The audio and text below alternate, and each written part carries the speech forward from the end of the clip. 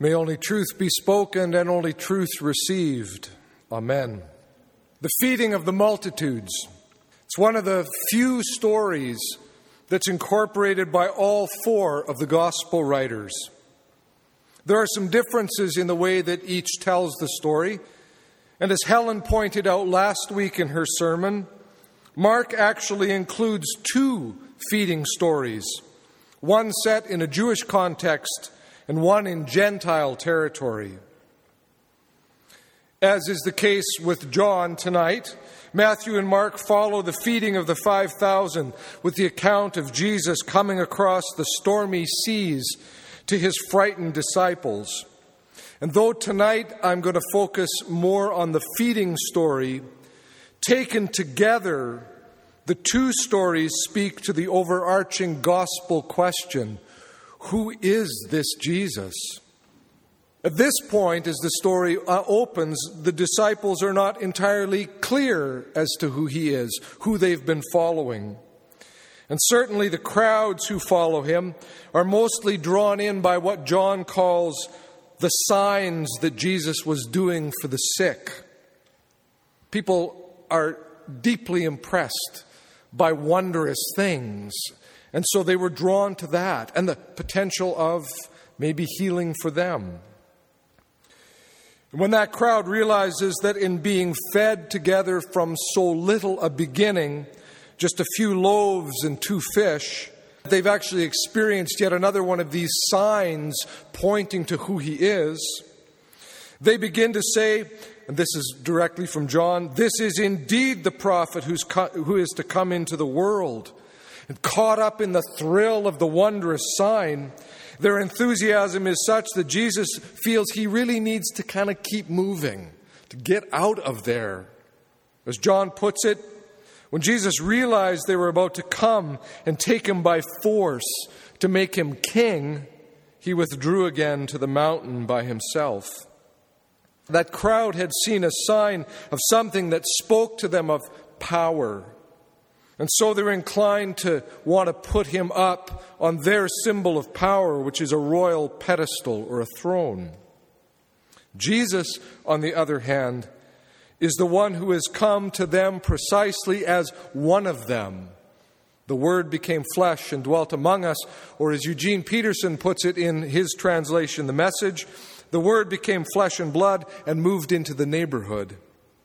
And so his withdrawing from them at that point really stands as his refusal to buy into that model of what power looks like. His wondrous signs are meant to point to a whole other way of understanding how the world might work in the economy of God. Well, that image of bread offered in a wilderness points back to an earlier story, an ancient story from the tradition, of the freed Hebrew slaves being fed in the desert. They're slaves, remember, whose lives have been lived under the rule of Pharaoh, and Pharaoh's kind of kingship, Pharaoh's kind of power. And once liberated after that initial burst of enthusiasm, we're free. Unsettling doubts begin to set in for those Hebrews. Why, Moses, have you led us from Egypt simply out into a desert where we're going to die? At least in slavery we had food. Here we have nothing. In answer to the people's fears and complaints, writes Walter Brueggemann, something extraordinary happens. God's love comes trickling down in the form of bread. They say, manhu, Hebrew for what is it? And the word manna is born.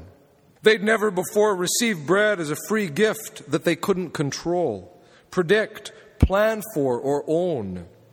The meaning of this strange narrative is that the gifts of life are indeed given by a generous God. It's a wonder, it's a miracle, it's an embarrassment, it's irrational. But God's abundance transcends the market economy. That's all from Brueggemann.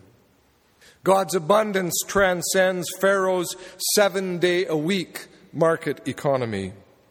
in which in return for a bit of food, slaves are worked to death. Manna, what is it? Is the bread of life in an unforgiving desert, and there's enough there for everyone.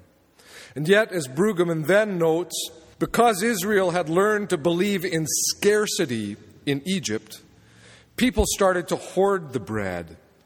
And when they tried to bank it, to invest it, it turned sour and rotted, because you cannot store up God's generosity. What you need to do is simply to trust it. Trust is not always easy, particularly when you're out in the wilderness, in the desert, like the slaves, the freed Hebrew slaves, or out in a wilderness place with your teacher and 5,000 hungry audience members. And so in this gospel, we heard Philip sounding as if he's pretty much at home with Pharaoh's version of reality, Pharaoh's kind of economy. When Jesus asks Philip, "Where are we to buy bread for these people to eat?" Philip's answer is blunt. 6 months' wages would not buy enough bread for each of them to get a little.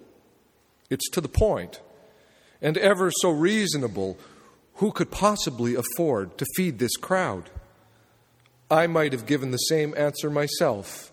Had I been there and Jesus asked me, I suspect many of us would have. Now, what follows next is unique to John's telling of this story.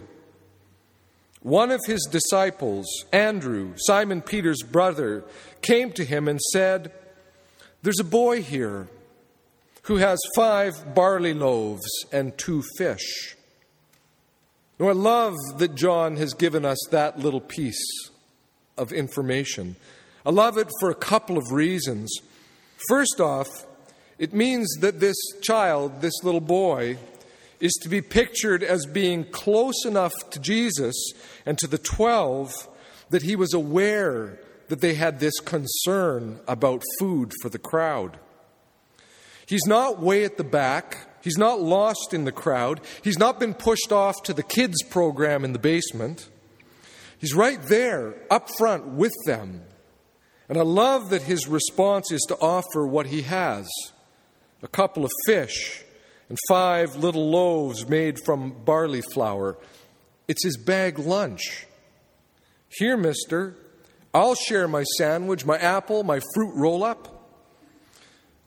And I like that Andrew is at least prepared to take the boy's offer forward to Jesus, even if he can't resist adding a little editorial comment. "What is this for so many people? Here's the lunch. What is this for so many of us?" What is it? Manna. It's enough, and more besides. Everyone is filled, and still 12 baskets are left. More, in fact, than what they began with. What is it for so many? Enough.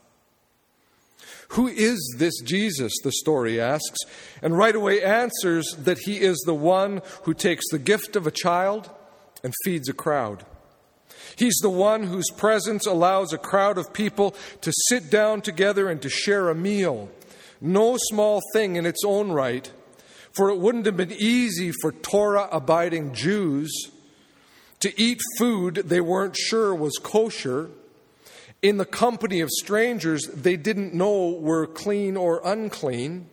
He's the one who pushes aside Pharaoh's way of understanding scarcity and Philip's very practical way of understanding the logistics of feeding a crowd, and demonstrates the truth of abundance when seen from God's side of things. Jesus is the one who demonstrates the truth of abundance when seen from God's side. When you think about it, along with Jesus, the one character in the story able to see things from God's side is the little boy and his bag lunch. And I hope that as he grew up, he never lost that capacity, though I suspect he did.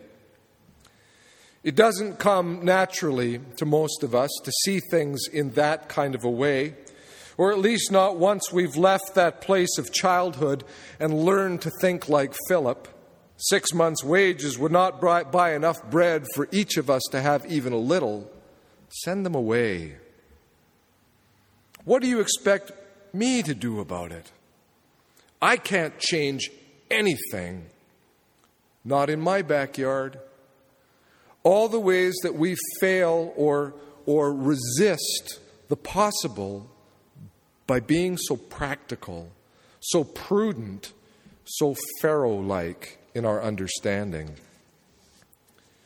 Yet by including this detail about the boys' lunch, John is reminding us that so often the work of God begins with the gifts that we offer, however insignificant they might seem. What we do, what we bring, however small, however insecure we feel about it, is taken seriously in God's strange version of things.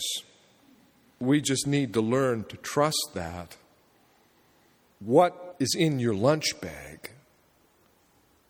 Whatever it is, however small, however fearful you are about it, however insecure you feel, what you're carrying in that symbolic lunch bag may be the very thing the reign of God is calling on right now. Amen.